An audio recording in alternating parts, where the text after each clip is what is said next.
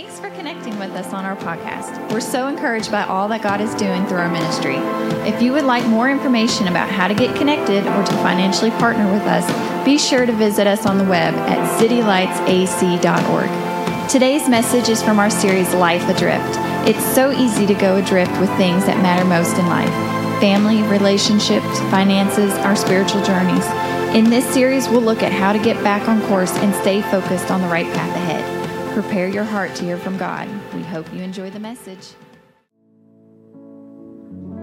You sound good this morning. You sound good this morning. I want you to remain standing as we continue in worship through the proclamation of God's Word. If you've enjoyed worship so far, can we celebrate that?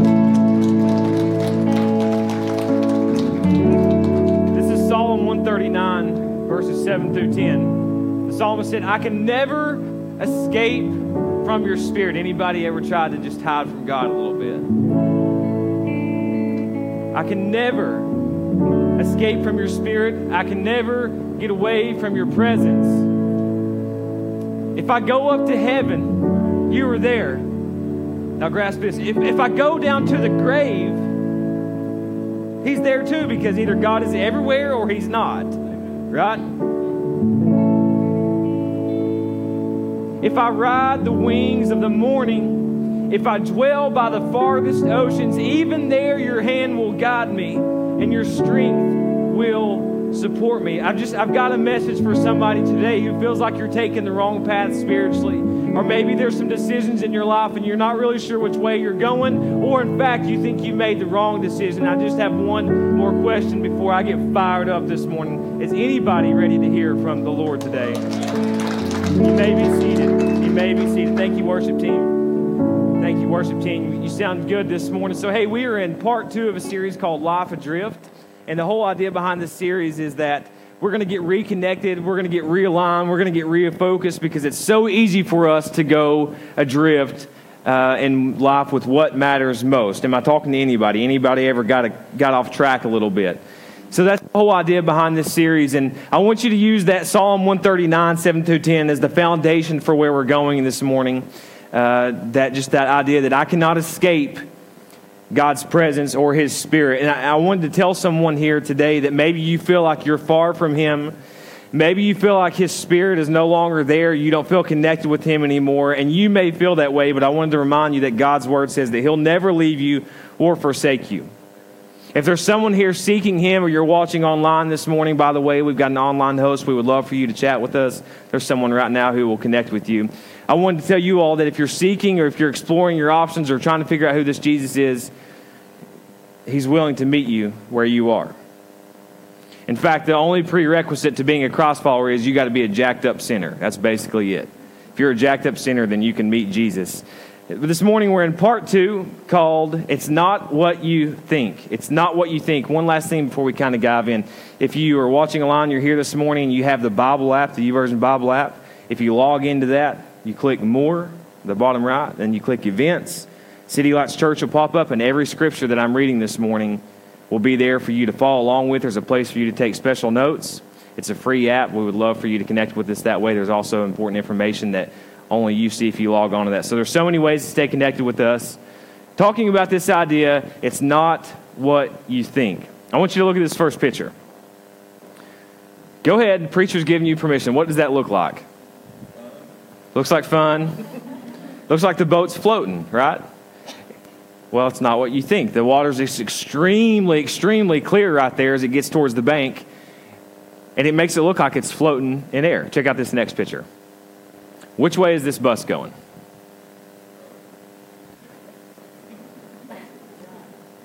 Somebody said right. Looks like she's saying left. Some of you are like, I don't even like riding school buses, man, so I always hitched a ride in high school. Well, I'm going to be honest with you. I can't tell you because I don't know the answer either. I just thought it was confusing. I wanted to show it to you. Check out this next picture. This picture's kind of creepy, but it's not what you think. She's obviously, the little girl, she's got the mirror in front of her, and it looks like she's missing her body, but it's just reflecting the glass.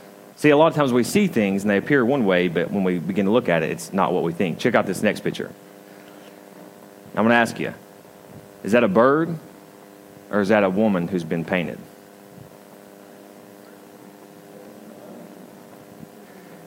Preacher's jacking you up this morning, isn't he? You thought you should come to get spiritually fed, and you're leaving here confused.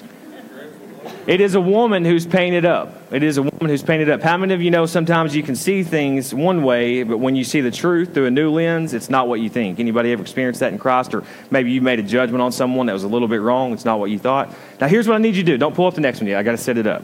If you don't do this right, it's not going to work, okay? This is not a trick. It is a trick, okay? I lied. Sorry, I lied. But there's a particular way you have to do this or this will not work. Not just yet. When we pull up this next picture, there's going to be 2 screens. And in the center, and it's going to tell you, and some of you may have seen this, there's a little cross. And you have to keep your eyes focused on the cross, okay? You have to keep your eyes focused on the cross. The images are going to be moving. Check this out. Keep your eyes on the cross.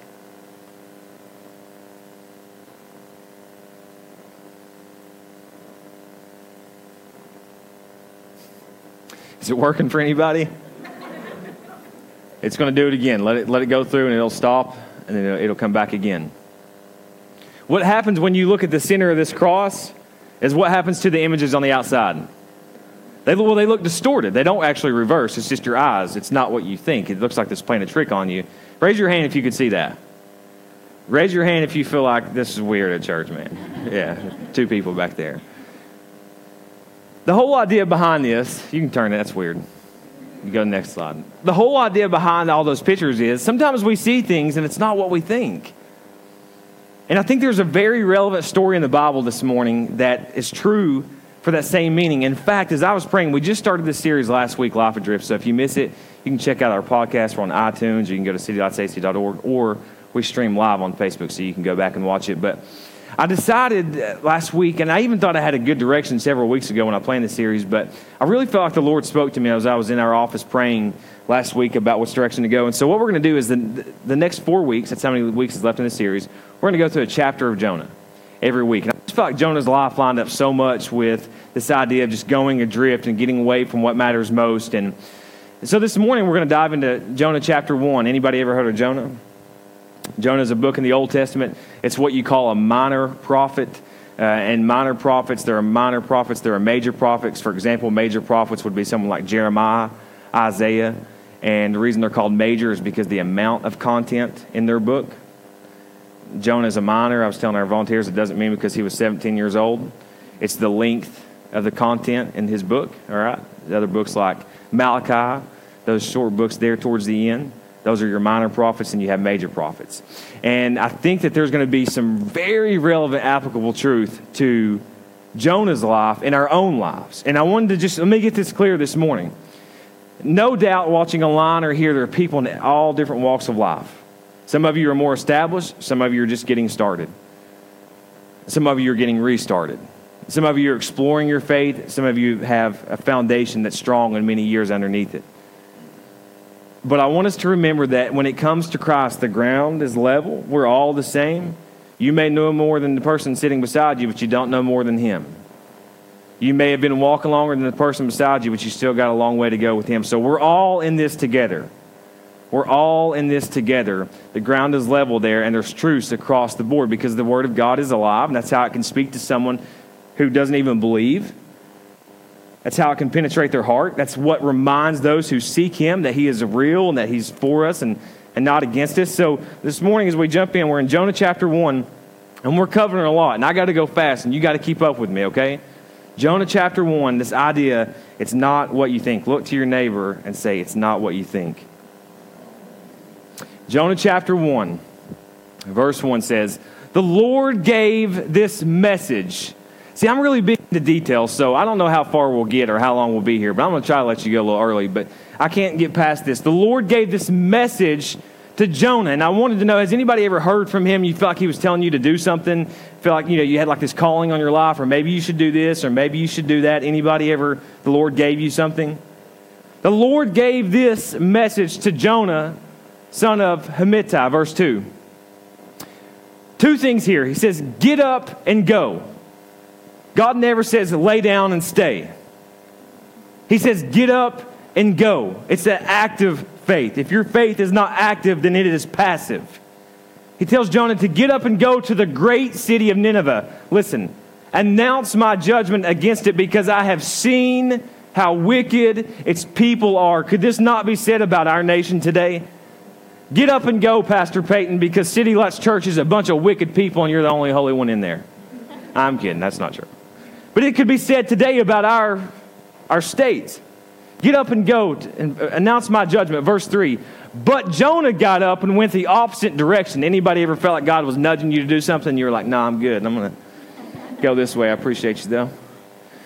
But Jonah got up and went in the opposite direction to get away from the Lord. Now, don't raise your hand, but I want to be serious for a moment. There's some people in here this morning, and maybe you feel like you've been getting away from Him.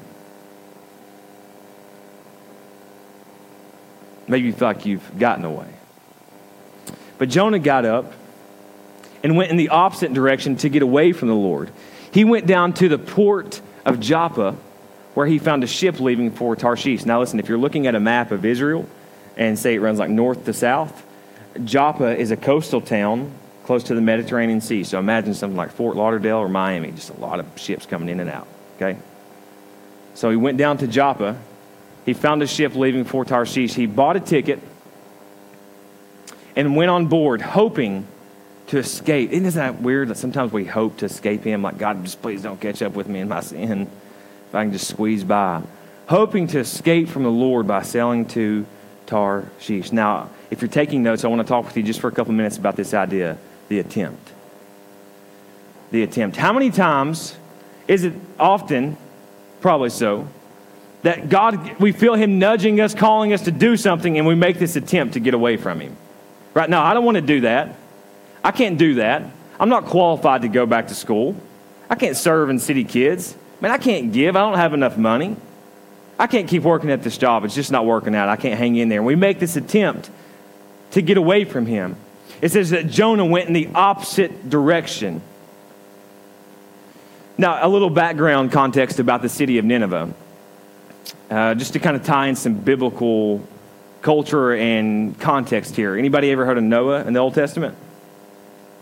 Noah had a great-grandson who had a son, or was a great-grandson, named Shem, S-H-E-M. He had a son named Asher. Asher founded the area known as Assyria in the Old Testament. We would now call that modern-day Iraq. Noah also had a great-grandson. Listen, if anybody's pregnant with a baby boy, this is a great name. His name was Nimrod. It's a great name. He had a great-grandson named Nimrod, and he founded the city of Nineveh. Anybody ever heard of the Tower of Babel in the Old Testament? After they built that and God dispersed them, that's where Nimrod went. So just to show you that these towns, they don't just pop up here and there and like have no connection. And here's what's amazing about Nineveh, I got that name stuck in me, is that back then they believe it was about a 60-mile wide city with 120,000 people in it. Now, for context, Clinton has 10,000. Oak Ridge has 30,000. Our county has roughly 75,000 people. So this was a major city back then. A major city. And not only was this a major city, but listen, it was a city of terror and a city of torture. They were known to behead people. They were known to scalp people. In fact, what they would do is the Ninevites went into war oftentimes. They would kill people, and they would cut them up, and they would carry their body parts back into the city as souvenirs. And if they defeated a king in battle, they would cut his head off. They would take it to their king. He would stick it on a post, and at the royal banquet, they would sit there and eat tomato soup right beside it.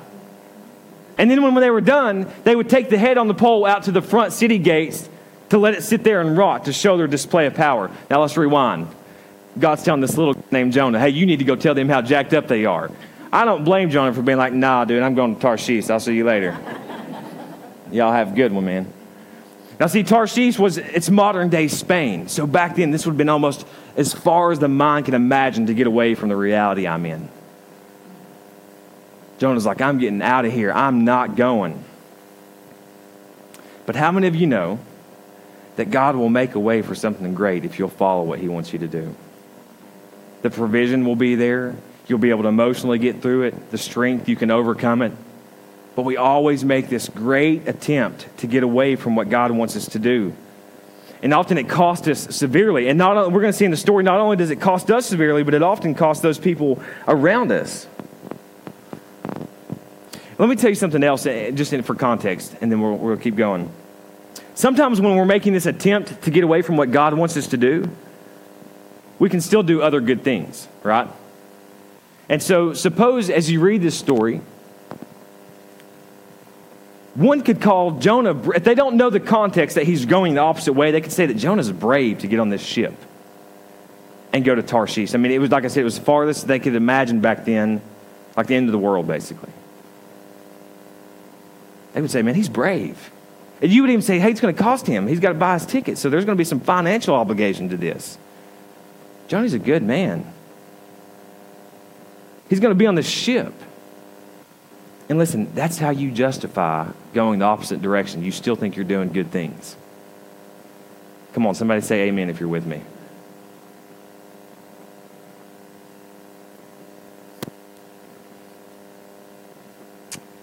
If we will follow his direction, his leading, we will always be met with a promise. And I can assure you this because I have went in the opposite direction of God. And you can be happy for a season, but it will not last.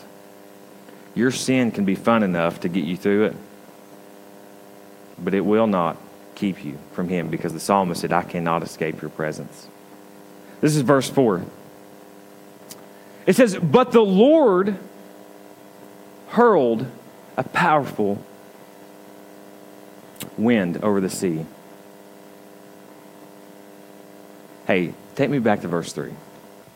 I want to show you guys something.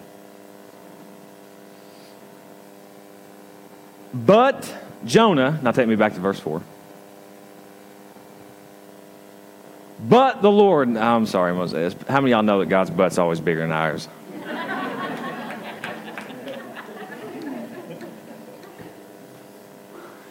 But the Lord hurled a powerful wind over the sea, leave me here, causing a violent storm that threatened to break the ship apart. I want to ask you this diagnostic question for you to think about. How far will God go to get your attention?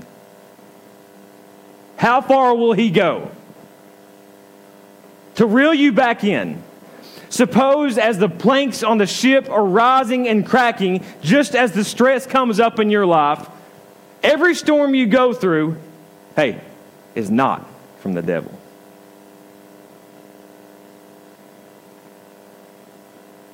Sometimes it's the Father trying to get your attention, trying to bring you back.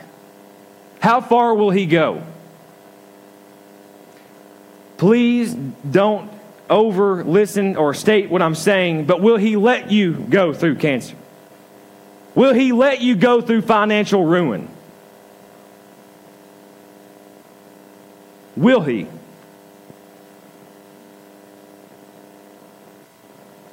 But the Lord hurled a powerful wind over the sea, causing a violent storm. Maybe there's some things in your life right now and you're feeling shaken up and you can't control it. And you feel like the enemy's all over you, but no, it's the Father just trying to bring you back, trying to wake you up. Sometimes you give the enemy too much credit. And in fact, I think there's a scripture in the book of Acts, and there's these great miracles going on. It says that the spirit, the enemy pulled up on the place, and he's like, hey, I know Paul and I know Jesus, but who are you? And so remember, God's omnipresent. He's omnipotent. He knows all things. He's powerful. He is everywhere at all times. Satan does not have that ability. So like he's not here in the next church down the road. So when someone says out of 7 billion people, Satan's after me, I'm just thinking, what have you done so special to make him after you? What are you doing so great that Satan out of 7 billion people is attacking you?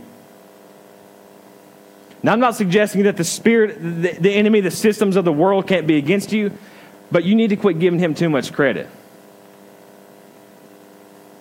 So y'all have a good day, okay? Verse 5, it says, fearing for their lives, the desperate sailors shouted to their lowercase g, s, plural, gods, for help and threw the cargo overboard. Can you imagine this violent storm's taking place, okay? The boat's rocking, rock the baby, don't rock the boat, baby, but it's rocking this time. It's a violent storm, and no doubt these men were experienced, but it said they feared for their lives because sometimes when you go through things without God, you can't handle them, but you could handle the storm if he was with you. I'm preaching this morning. I just feel my own self preaching. Fearing for their lives, the desperate sailors shouted to their gods for help and threw the cargo overboard. Imagine them. They're unloading all this. They're unloading all these things they need. So just for a few moments, I want to talk with you about the idea of the abstract. The abstract. Pull that up. The abstract. These sailors, they're on the ship with Jonah, and they're unfortunately being impacted by Jonah's sin. And a lot of times when we're running from God, when we're attempting to flee from Him, just like these men do, we begin to throw everything overboard, hoping that God will we're good now. Like I get all this, I'm going to quit smoking. I'm going to start tithing. I'm going to start praying, start reading my Bible. I'm going to be a better employee. I'm going to start being nicer to my wife. I'm going to start being nicer to my husband. We just start throwing everything overboard, trying to get right.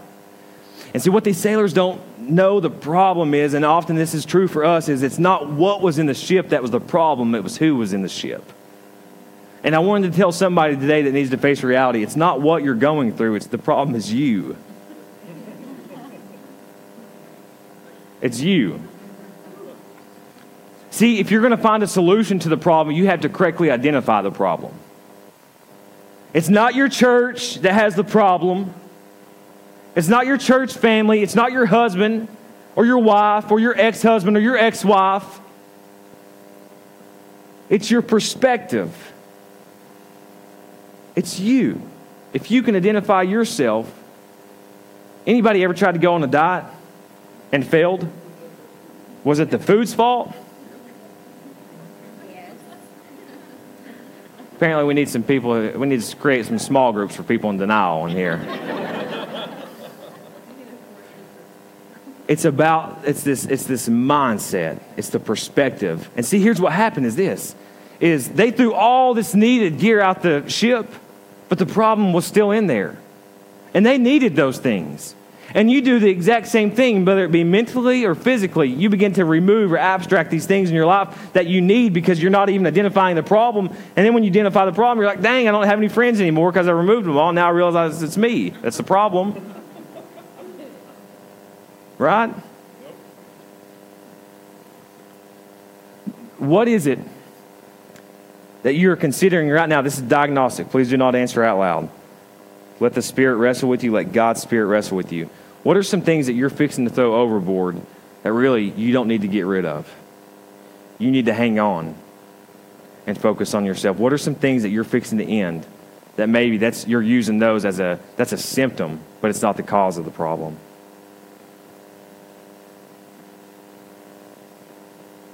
We have become experts at pointing out other people's sins, but terrible at acknowledging our own. You see it on Facebook all the time. You see it in the church all the time. They do this, they do that. Well, I'm doing this, well, I'm doing that.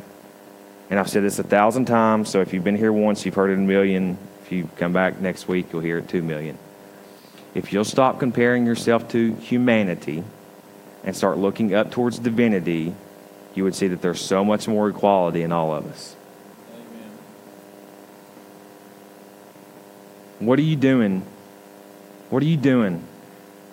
Removing things, this abstract. We all go through this when we're in this season of escaping God. We make this great attempt to get away from Him. Then we go through this phase of the abstract where we begin removing things that aren't even the problem. And we're going to dive into just a lengthy part of the scripture right here. So hang with me. Hang with me. This is verse 6. It says, so the captain went down after him. I didn't finish reading verse 5. Basically, Jonah's asleep. By the way, anybody ever know somebody in their sin and they seem like they don't care? Jonah's sleeping in the bottom of the boat and it's affecting everybody else while his lazy butt's staying down there. Anybody know somebody that their life's caught up in sin, they seem to not care, but it's making your life seem like you're going through a terrible storm? Jonah's sleeping. He says, so the captain went down after him. He said, how can you sleep at a time like this? He shouted. He said, get up and pray to your God. Maybe He will pay attention to us and spare our lives. Verse 7 says, then the crew cast lots to see which of them had offended the gods and caused the terrible storm. It's the same thing they did for Jesus closing at the foot of the cross. In fact, there are a lot of people that say this is why you shouldn't buy lottery tickets. It's the same as gambling, casting lots, so forth and so on. There's a little bit more to it, but I don't have time to explain it. Then the crew cast lots to see which of them had offended the gods and caused the terrible storm. When they did this, the lots identified Jonah as the culprit. How many of you know your sin will always find you out? It will always come out. And you can hide it for a minute and you can be really good at it. But it will come out. It will come out. Verse 8 says, "Why has this awful storm come down on us?" They demanded, "Who are you? What is your line of work? What country are you from? What is your nationality?" They believed in, there's so much historical things here and theologically you got to study it, but they believed in like some, people from certain lands. There was land gods, so they're like, that's why they're saying, where are you from? What's your nationality? What God did you bring with you on this ship? Verse 9, Jonah answered. This is interesting, and I'm not really sure how to take it, so I'm going to leave it open-ended. I'm going to share a couple thoughts, but he says, "I am a Hebrew, and I worship the Lord, the God of heaven," leave me here, "who made the sea and land." Now listen, Jonah's right in the middle of his sin. He's running from God. He's causing other people problems, yet he stands here and says, I worship the Lord. And if I didn't know the whole story of the Bible, I would have one opinion. But just for you to be objective, I want to take this approach. Did you know that in your sin, if you're in Christ, He is still in you? Did you know that even when you're running, that God is still with you? Like, see, part of me reads this, and I know how blatant his sin is. I know that he's made this great attempt to get away from God. And so when I read this on the front end as a Christ follower, I have a lot of problem with him saying in the middle of his sin, yeah, I worship God. But isn't that our story, though? We're all sinners just worshiping God. It's not an excuse to sin or justify it, but it is the reality. And quite frankly, I get sick and tired of people saying that Christians are hypocrites. Well, you know, it's human is really what we are. And you are too. And I always tell them our church has room for one more, so I'll see you this Sunday at 10:30. 10:25 if you want some lemonade. So I wanted to just tell you this. Maybe you're in the season of like attempting to get out, or I don't know where you're at, but let this resonate with you that even in your sin, that does not change your identity. It does not change your identity. Verse 10. It says, the sailors were terrified when they heard this. For he had already told them he was running away from the Lord. So they say, oh, why did you do it? They groaned. Verse 11, and since the storm was getting worse all the time, because when you are continually running from God, it does not get better. You need to know that. It does not get better. It does not get better. You cannot outrun him. You cannot out-hide him, is what the psalmist said. I can never escape your presence. And since the storm was getting worse all the time, they asked him, what should we do to you to stop this storm? This is interesting. It almost seems suicidal here, verse 12. Jonah says, throw me into the sea and it will become calm again. I know that this terrible storm is all my fault. Have you ever come to the realization that sometimes the decisions you've made that have impacted other people have clearly been your fault? That's tough to feel. That's a tough weight to carry. So in a lot of ways, I can be very empathetic with Jonah here. He says this, instead, the sailors rowed even harder to get the ship to the land. So here we see Jonah coming to his sense and really being the voice of reckoning, saying, hey, this is how the problem is going to be fixed, but this is what we do. God speaks to us and says, you got to get it fixed, and we just try to row harder. Now I got it, God. I'm good. I'm expert at this. I'm going to go a little bit harder. I'm going to work a little bit longer. Instead, the sailors rowed even harder to get the ship to land, but the stormy sea was too violent for them, hang here, and they couldn't make it. I just wanted to just let someone know from my own experience, maybe you can relate. There's been times in my life where I have made this attempt to get away from God. I begin to abstract and remove things in my life. I hear the solution of how to get it right, and all I do is just keep rowing harder. Keep rowing harder. And I wanted to tell you, in those circumstances, Jasmine, in those cases, you will not make it. You will not make it. It says, then they cried out to the Lord, Jonah's God, oh Lord, they pleaded, don't make us die for this man's sin, and don't hold us responsible for his death. O Lord, you have sent this storm upon him for your own good reasons. This is lining up now with the beginning where it says that God hurled the storm. So the last idea that I want to talk with you about, we've talked about the attempt, the abstract. I've been a good preacher. They all start with A. The next one is I want to talk with you about the effect. The effect. Jonah's disobedience and running from God put him in a position where he was around other people, and his blatant sin began to affect mentally the people that he was around. When you are running, when you are not following, when you are not doing what God has asked you to do, you will have a type of effect on people that will make them feel like, I'm going to die. I cannot do this anymore. I can't go one more day like this. You ever had somebody in your life that's made you feel that way, that their behaviors have affected you?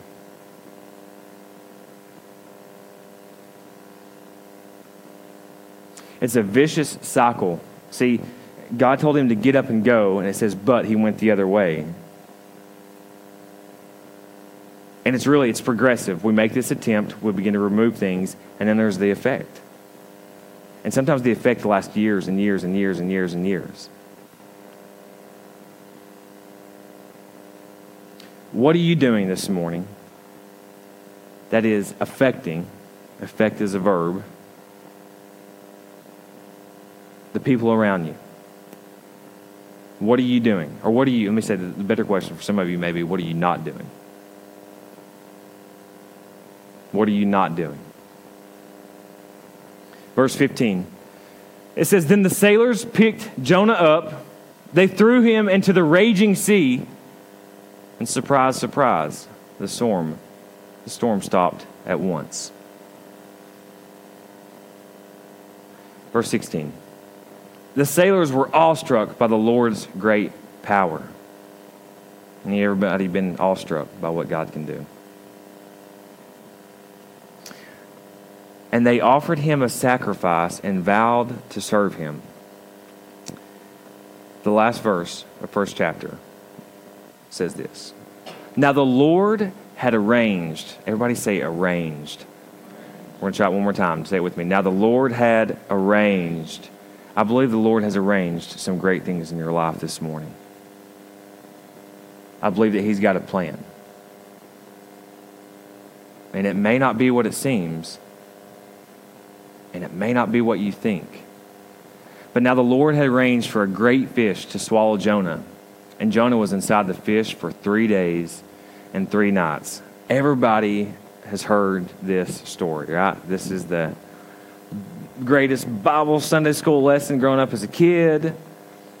And here's the thing, though. There are a lot of people, hang with me. Just give me like maybe 7.5 more minutes or something like that. A lot of people, even historians and theologians, don't believe this to be a historical event. It's what they believe is called an allegory, okay? And an allegory interpretation is an interpretive method of a piece of literature that has various meanings, okay? And so what that means is, in this sense, is they believe that the story of Jonah has a spiritual sense, but not a literal sense.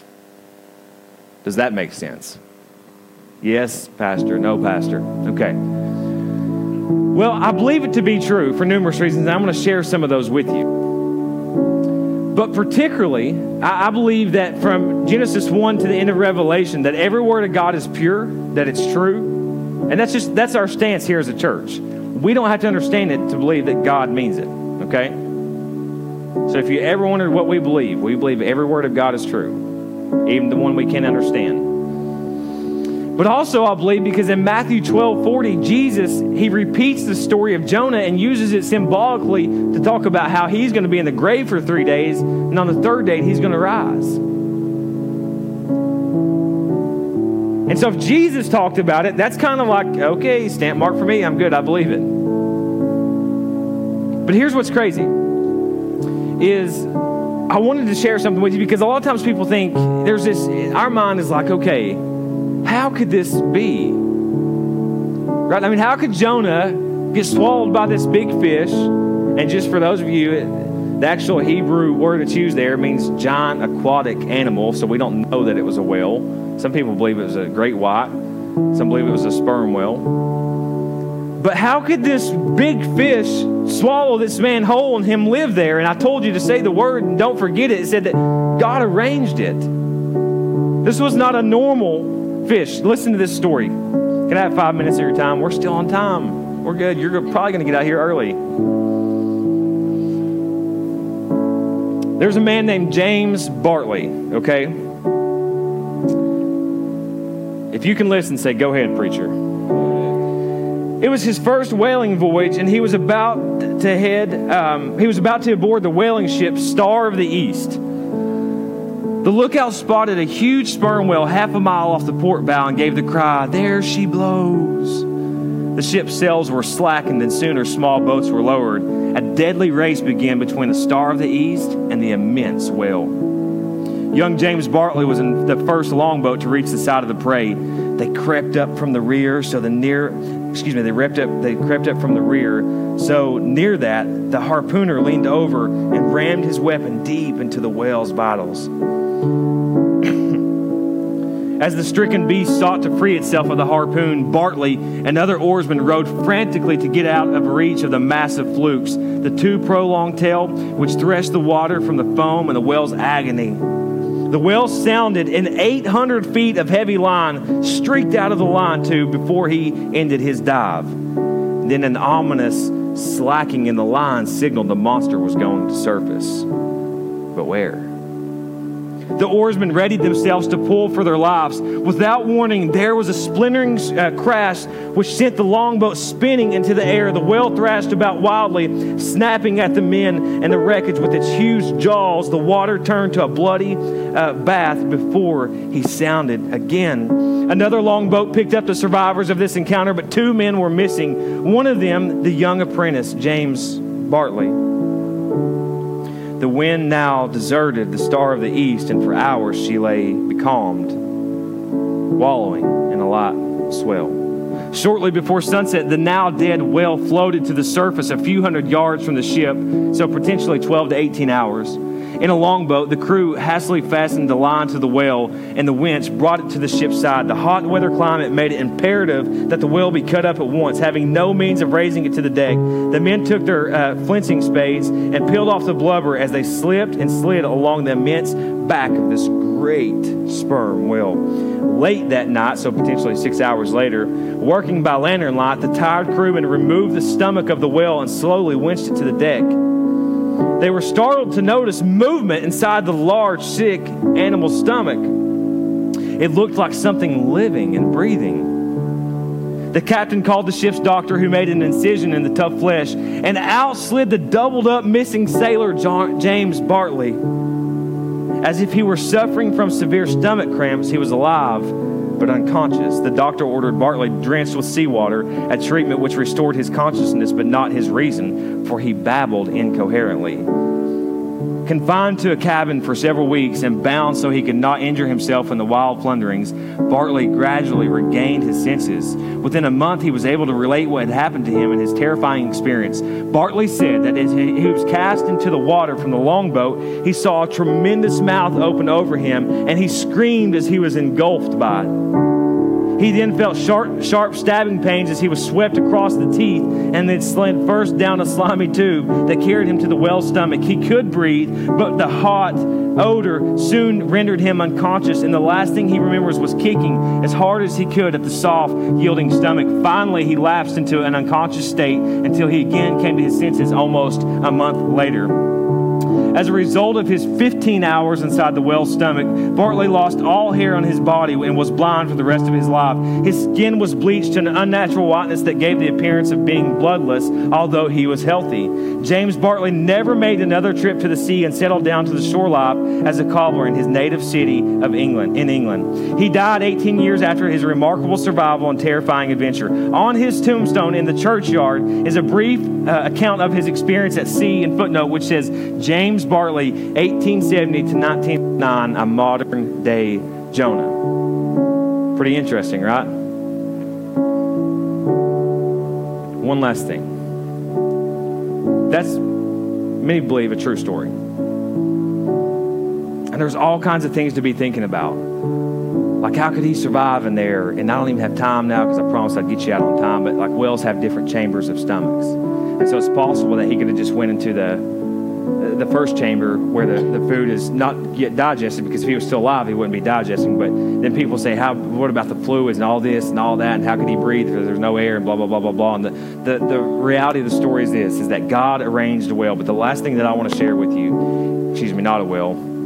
Sorry, theologians. Great fish.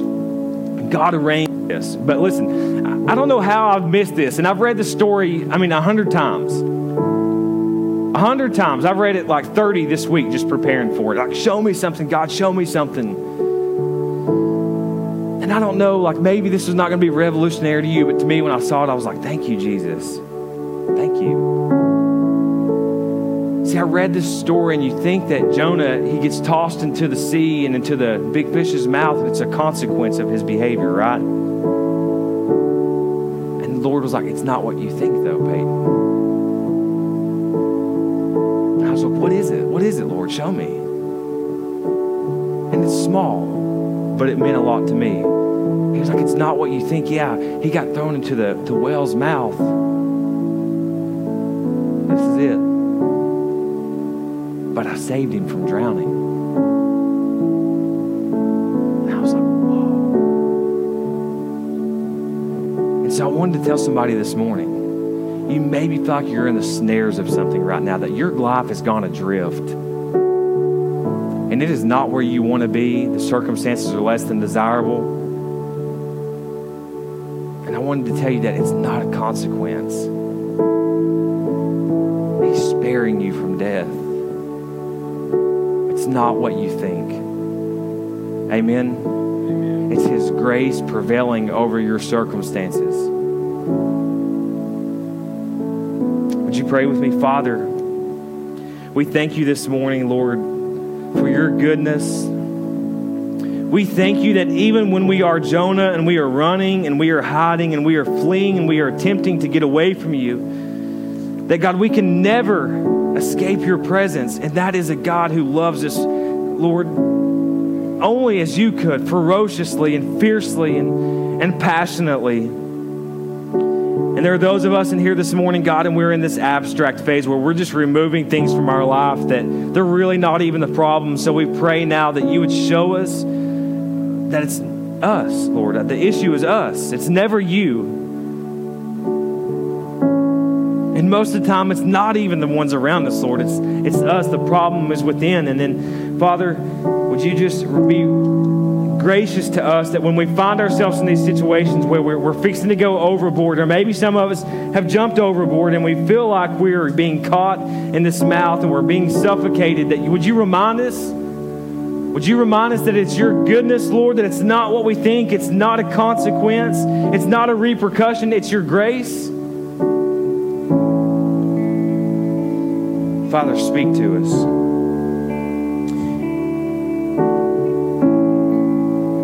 Speak to us. Remind us that even through the great fish, you made a way for Jonah to experience your goodness.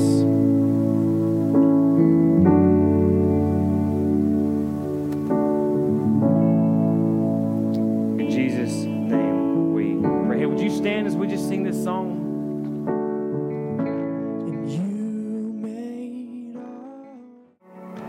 Hey, this is Pastor Peyton, and I just wanted to personally thank you for tuning into our podcast. We're so encouraged by all that God is doing to this ministry, and if you'd like to stay connected with us through the week, be sure to follow us on Facebook, Instagram, and Twitter. Thanks again for joining in.